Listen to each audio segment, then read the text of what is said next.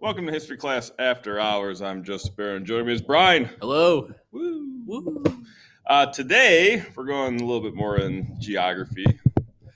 We are going to talk about the world's most dangerous borders. Ooh.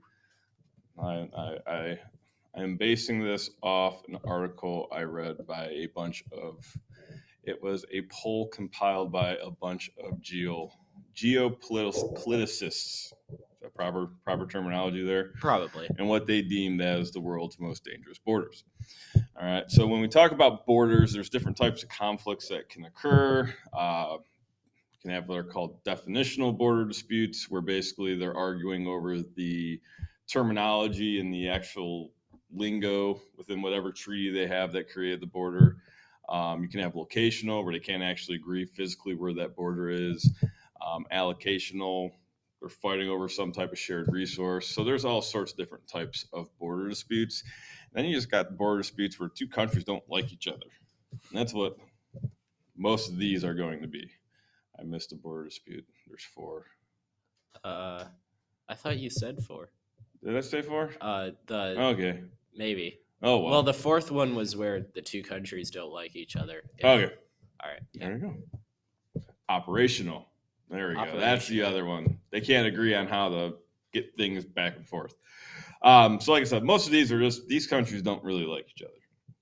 All right. So first one is the border between Iraq and Iran. The boundary has been defined for over 100 years, but disputes still occur over the territory, especially the use of the Al Arab River. So this is kind of an allocational dispute. Also, there is a religious divide there. Historically, Iraq is one of those prime examples of a country that had its borders drawn for it. Thanks, England. Yeah, this was by the English after World War I, and England really didn't look at the cultural / religious breakdown of the people they were putting in there. Yeah. They put the Kurds in the north, who have been fighting for independence for ever, it seems like. And then they put about 30% of the country is Sunni branch of Islam. The other about 70% is Shia. Well, they put the Sunni in power. So that's going to cause issues. Yeah. Iran is probably the most powerful Shia nation in the world. So they always were backing that Shia minority. And because of these tensions, that Shia majority, because of these tensions, a war breaks out in 1980 between Iraq and Iran, lasts for 8 years, and over 1 million people are going to die. And still, that the tension, I guess, is reduced significantly, only because now the Shia are in power in Iraq, but there's still some of that there. Yeah. And if you really get into it, Iraq, Iran, that war helps lead the Gulf War, which leads to a whole bunch of other wars. Yeah. Right? That's kind of the starting point there. All right. Our next border is the one between Pakistan and Afghanistan. All right. The border between the two is a superimposed border. Superimposed just means, once again, made by somebody else that's not the Pakistanis or the Afghans. Was this one also Britain? Yeah. If you look at most of these, they were made by England. Yeah. They weren't really good at drawing borders. Just look at Africa. So the border between the two is called the Durand Line. And this is going to be primarily, if you're looking on a map, you're looking at Pakistan and Afghanistan, it's going to be that northeast corner of Pakistan, northeast corner of Afghanistan, northwest corner of Pakistan, where there's a lot of issues there. The reason being is that area in Afghanistan was controlled by the Taliban, and the Pakistani government on the other side, they disputed over how that border was being managed, primarily because the Pakistani government really couldn't control that part of their country. So you pretty much had like warlords just going back and forth, smuggling weapons, all sorts of stuff. Like feudalism all over. Yeah. It's actually where I believe bin Laden was hiding out, was in that part of Pakistan. So military forces from both sides have been involved in armed conflict, basically these border disputes. So Pakistan began to fortify their border. They basically shut it down. And the way they shut it down is they took some tractor trailers off some semis and they blocked the road leading into Pakistan from Afghanistan. I don't think that's really worked because they just go around it, but they've tried. I mean, if there's like a ton of trees around it, then maybe, but I don't think there's a lot of trees. There's not. there. No, it's just kind of this rocky, rugged. Yeah. True danger in the area, once again, is just that lack of government control in the area. Both sides are going back and forth carrying weapons. Also, you got people on the Pakistani side that are kind of pro-Taliban, so they're kind of trying to install that fundamentalist type government in Pakistan. And Pakistan has always been an interesting country in terms of global politics. They kind of played both sides on the whole war on terror thing, because once again, the northern part was kind of in that Taliban-controlled area, and then most current conflict started when a major highway connecting two countries was closed due to a disagreement over a gate. They soon began shooting at each other. 3 people were killed and 24 were wounded. Over a gate? A gate. Like, was it like one of those just up and down gates? I'm assuming so. Right. Yes. So like no one was there. It wasn't like you can just drive through it at that point. I would think so. They must really did not like the fact that it gate. I have a feeling there was probably something being smuggled. Probably. And they found it. All right. Number 3 on our list is the border between Colombia and Ecuador. Disputes between the two states occur primarily due to a revolutionary group called the Revolutionary Armed Forces of Colombia, also known as FARC, F-A-R-Q. Now, this is a communist group that had been fighting the Colombian government for like 20 or 30 years. It's been ongoing. I think within recent years, they've kind of signed a treaty to kind of end this. And I think part of the treaty was FARC was going to be like given jobs within society, and like the government was going to help them like re-assimilate back into society, opposed to being like these jungle guerrilla fighters. I mean, after 30 years, like, you know, I don't really. But they still kind of hang out on that border of Ecuador and Colombia. Basically, what FARC would do is they would launch strikes in Colombia, and then they'd go hide out in Ecuador. Kind of like what the Viet Cong and the NVA were doing on the Ho Chi Minh Trail during the Vietnam War. Yeah. We're just going to go through Laos and Cambodia, attack you in South Vietnam, and then just go back over because we know technically you're not allowed there. And then we said, we'll still go in there. Yeah. But anyway, so the Colombian army basically has crossed into Ecuador several times, breaching Ecuador's territoriality. That's the ability to control your own borders and secure them. All right. So Colombia goes chasing after FARC in Ecuador. Ecuador says, if you do this again, we're going to see this as a declaration of war, and then it's going to be on. Colombia responded, if you're not helping us with this, you are obviously with FARC. All right. So there's that border tension between the two states. Also, that border area, FARC kind of controls it, and if you're not with them, they kind of kill you. So the murder rate on the border is 96 people per 100,000 living there. All right, to put this in perspective, Detroit/Memphis, those are considered the 2 murder capitals of the United States. They're 1 and 2, but basically they're dead even.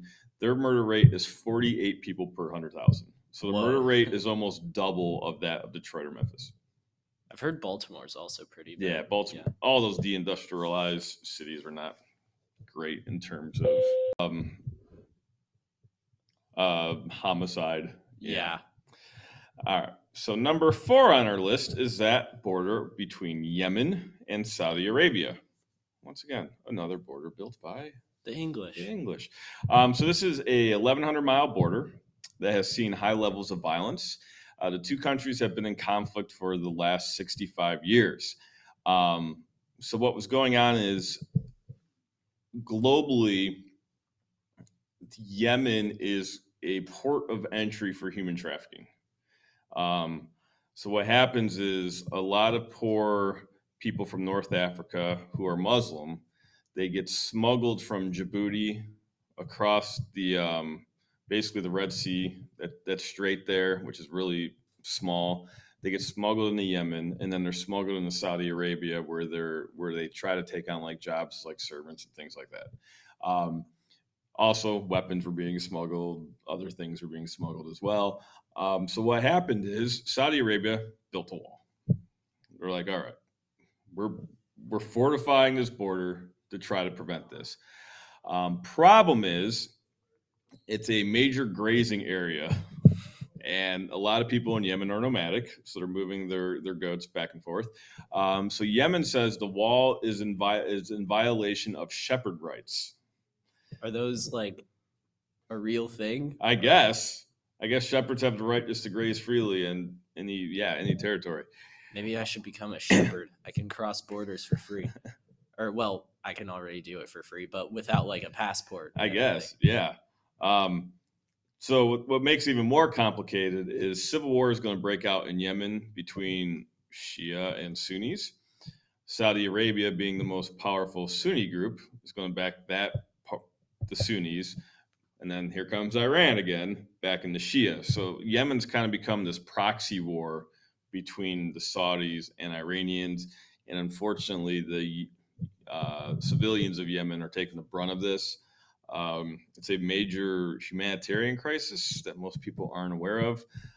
They say about 80% of the population currently is in a state of famine, and it's only going to get worse. So that is that. And then the war is still going on. It's been going on for at least 6 years. And then like Oman right next to it is like super rich, right? Yep. Yemen lost the lottery of geography. Yeah. They don't have oil. Meanwhile, all their neighbors do. All right. So number 5 on our list is the Mexican-United States border. It totals 1,989 miles and has the highest amount of annual border crossings in the world. The area that is most dangerous is the border crossing between El Paso and Juarez. Reason why is that is considered like the main area where drugs are smuggled into the country. So the drug cartels in Mexico are in like full control of Juarez. And every so often you hear about headless bodies being found on the Juarez side of the border. The issue becomes, though, sometimes that violence crosses over into the U.S. side. Yeah. So, yeah, that Juarez, El Paso area, not so great. Hundreds have died after violent encounters between the police and the gangs. Just like a week or two ago, they arrested El Chapo's major drug cartel son, and the cartel just like went in open war against the Mexican government, and they were like shooting at planes and all sorts of stuff. Man. All right, so that how did the cartels get like enough for like anti-aircraft guns? They were just using like just like normal guns? Yeah, there's a video that someone posted online of them in a plane like at the airport getting ready to take off, and everyone's ducking behind seats as bullets are crossing. Yeah. Oh, I thought you meant like as the planes were in the air. No, as they were taking off from the airport. Okay. Yeah. All right. So, I was like, how are you gonna shoot at a plane with like a normal rifle? Yeah. No, they were on the ground getting ready to take off. All right. All right. Next one on our list is Israel and Syria. Israel. All right. So Israel is formed in 1948. The formation of Israel itself was disputed within the Middle East because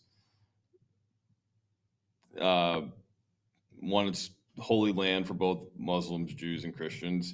Also, Palestinians are disputing that was their land and it was just given to the Israelis. So what happens is in the late 40s, early 50s, maybe you can help me out. There's a war called the 6-Day War. It was like right after Israel. It was like 49-ish. Yeah. All right. So basically what happens is Syria, Jordan, Egypt, they're like, we're going to take Israel out. Well, they get destroyed. Yeah. In 6 days, the Israeli army just absolutely destroys them. Because like the U.S. is like giving them a ton of weapons and stuff. Correct. you know why we're giving them a ton of weapons? Because this is why I don't remember. This is why I find the Cold War so fascinating. So originally, when Israel was formed, let's see, it's 48. Eisenhower is starting to say, it was either Eisenhower or Truman. One of them was starting. I think it was still Truman. Was it Truman? Yeah. He was saying we're not going to get involved with this because he saw the issues that this was going to cause in the region. And then did the Soviet Union back up some other countries? So what happens is the Suez Canal, the Egyptian government naturalizes it. So basically they take it from the English. Well, the English basically invade Egypt, and we're like, can't be doing this. So we put a kibosh on that. But then the Egyptians come to us and ask us for weapons. And seeing what may happen with those weapons, we say no. We're not arming the Middle East. So then they turn to the Soviets for those weapons. So in turn, we got to find somebody to put the Egyptians in check from Soviet control. So that's the whole reason why we back Israel. Yeah. Just to spite the USSR. Yes. That's why the Cold War is just fascinating. Yeah. So anyway, Israel in the 6-day war will take a territory called the Golan Heights, which is technically part of Syria. That area is still disputed today. Now with the Syrian civil war going on, it's kind of that dispute's kind of died down because there's bigger issues going on in Syria right now. But there's a wall there. And you constantly hear about rocket attacks coming from Syria into the Golan Heights, and then the Israelis respond with 12 times the force. It's just this back and forth battle over this Golan Heights. All right, next one. India, Pakistan. A lot of Pakistan. Yes, a lot of India too. Yeah. Once again, border drawn by the English. Sorry to anyone listening in the UK. The border is 1,800 miles long and is very heavily guarded. You can actually, unlike the Great Wall of China, you can actually see it from space because the floodlights on the Indian side, you can straight up see the border because it's so fortified. So the history behind this one: India, Pakistan, Bangladesh were all one country. When they gained their independence from England in the 50s, the England are going to step in, and they kind of foresee a conflict brewing here because what happens is India, Pakistan, and Bangladesh, you'd have a Hindu majority and a Muslim minority. And this one isn't as erroneous of a foul in terms of border building as some of their other ones, but they kind of, in order to prevent conflict from breaking out, basically a civil war breaking out, because they fear that the Hindu majority is going to suppress the Muslim minority, and then the Muslim minority is going to rise up and it's going to have this nasty war. They're like, all right, we're going to make two countries. We're going to make India, which is for the Hindus, and then we're going to make Pakistan, which is for the Muslims. And there's actually an East and West Pakistan. All right, East Pakistan will eventually become Bangladesh. All right, the problem is now you have Muslims living in Hindu India, and you got Hindus living in Muslim Pakistan, and they're going to start moving to the countries where the religion is dominant. Well, the sides start crossing paths, and violence breaks out. This is when Gandhi will famously go on a hunger strike to end the violence. But what is the real issue here is a territory in the northwest of India, northeast of Pakistan called Kashmir, where the British basically said, you guys figure this one out. It's a great Led Zeppelin song. It is a great Led Zeppelin song, and it's a fancy sweater. Yeah. Made out of goat something. There's a goat, sheep wool. It's a fancy wool. It's really soft. But the reason why Kashmir is so important is it has a lot of fresh water. So both India and Pakistan claim Kashmir as their own. So this is kind of the hotbed of that conflict. Both sides have fortified their positions and have like bunkers, machine gunners, and all that stuff. 3 wars have been fought with over 50,000 people being killed over this small territory, Kashmir. And it doesn't appear that there is any end in sight here. What makes this even more dangerous is the fact that both India and Pakistan have nuclear weapons pointed at each other. And if it really spirals out of control, then they'll probably nuke Kashmir, and then no one can have it. they'll nuke each other. Yeah. Yeah. I think India and Pakistan each have about 30 nuclear warheads. On a lighter note, if you ever get the opportunity to look up the border closing ceremony between India and Pakistan, you need to check it out. It's a delight. They have like a dance off. It's a something. All right. Ready for number 1 on the list? Yep. The most dangerous border in the world. Any guesses? Taking any predictions here? North Korea, South Korea. You know what? I forgot one. That is number 1 on the list. Oh, really? I forgot one. All right. Next one. Also involving India. I forgot to hit the down button on my presentation. Oops. All right. India, China is number 2 on the list. All right. And this is over Kashmir. Oh. China lays claim to Kashmir. The reason why is, so they share about a 2,100-mile border. The issue is, with the terminology of the treaty, it says, basically they said the start of a glacier is the border. If you're making a border, I would suggest not using a glacier as a point. Because they change. They grow and they shrink. All right. So as this thing grows and shrinks, each side claims territory as being theirs. And then the other side goes, no. Once again, this Kashmir area is important because it's got a lot of water. Obviously, it's got glaciers and things like that. Yeah. And also, you got to think of, as that glacier melts, also rivers are going to change and all that stuff. So 2 nations are also competing to build infrastructure along the border, which is also known as the line of actual control. All right. India's construction of a new road to a high-altitude airbase was seen as one of the main triggers of a deadly 2020 clash with Chinese troops, where I think like 26 to 30 Indian soldiers were killed. You'll see all sorts of videos and news reports of clashes going on this border. There was one where they started throwing rocks at each other, and out of nowhere, this guy comes out of a cave and like drop kicks another guy off a cliff, and then just goes back in the cave. There's another one where, was that like a military person who drop kicked him? Yeah. Oh, it's really strange. I thought it was just like a normal dude. No, it was like videoed on someone's phone, and they're just out there like throwing rocks at each other, and this guy just comes out of a cave and like drop kicks this one guy, and then just goes back in the cave. There's another one where they have like bats and they're just beating each other across the barbed wire border. Yeah, so this one is pretty tense. After the latest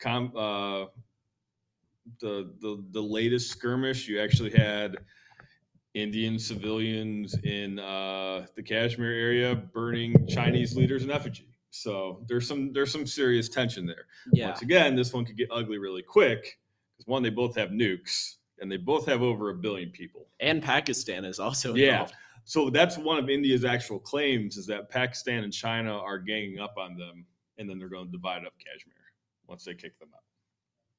So something to look at. Now number 1 on our list. North Korea, South Korea. The DMZ, or also known as the Demilitarized Zone between South Korea and North Korea, which just happens to be along the 38th parallel. Thanks, not Britain. No, this time it was us. That was us, yes, and the Soviets. All right, so quick little history lesson here. Korea was taken over by the Japanese, World War II. About 2 days before World War II ends, the Soviets are going to declare war on Japan because they want something. They just want to get something out of this, all right? They're actually holding back because they want the United States to suffer, because they feel like we held back to make them suffer in the early days of World War II. So they declare war on Japan. Well, what they get out of it is control of what we now know as North Korea. Okay, basically Korea becomes like Germany after World War II. There's going to be the Soviet side, and then there's going to be the American side, which is actually technically controlled by the UN, but really the United States is controlled. Yeah. So what ends up happening is North Korea, with the backing of Stalin, is going to invade South Korea. South Korea is basically pushed back. United States, UN intervenes, push the North Koreans back to China, get too close to China. China gets involved. They come across. MacArthur says nuke 'em. Yeah, MacArthur. And then gets fired. Idiot. Yeah. So, anyway. So what was supposed to be the 38th parallel as the natural border between the two countries, that just happens to be about the armistice line. Shocking. All right. So technically the Korean War was still going on up until I think a year or two ago where they finally ended it. But I still think it's going on. Is it still going on? Yeah, I thought they ended it. No, they just had some talks, and that's about it. So between the two borders is a big swath of land called the DMZ, which part of the ceasefire said no army can be within this territory. But it's heavily mined, it's heavily guarded, it's got like electric fences. You're not getting across it. People are trying, but it's not going well. So anyone who crosses the line will be shot. There's only one place where the two parties can meet. And there's like a special phone you got to call up and be like, hey, we want a meeting. I think at one point an American is actually going to be dragged over. And he's killed with an axe. Yeah, that's why in the, that blue building that that the like American tourists can go into where they can technically like be in North Korea. Mm-hmm. Like there's South Korean guards at the door to North Korea because people have just been dragged over. And they actually have like the axe in the museum. Really? Yeah, the North Koreans do. Yeah. It's North Korean propaganda against the United States. It's crazy. It's comical but scary at the same time. Yeah. Like that's what you think. But once again, very, very dangerous border. Military is present on both sides. And they say if conflict ever breaks out, Seoul's probably gone because Seoul's only like 25, 30 miles from the border. So it's right in firing distance. Yeah. Yeah. So that's the most dangerous border in the world, as picked by these political geographers. And they're probably right. They're probably right. Yeah. That's one you don't mess around with. Yeah. Yeah. All right. Well, thank you for listening. Join us next week.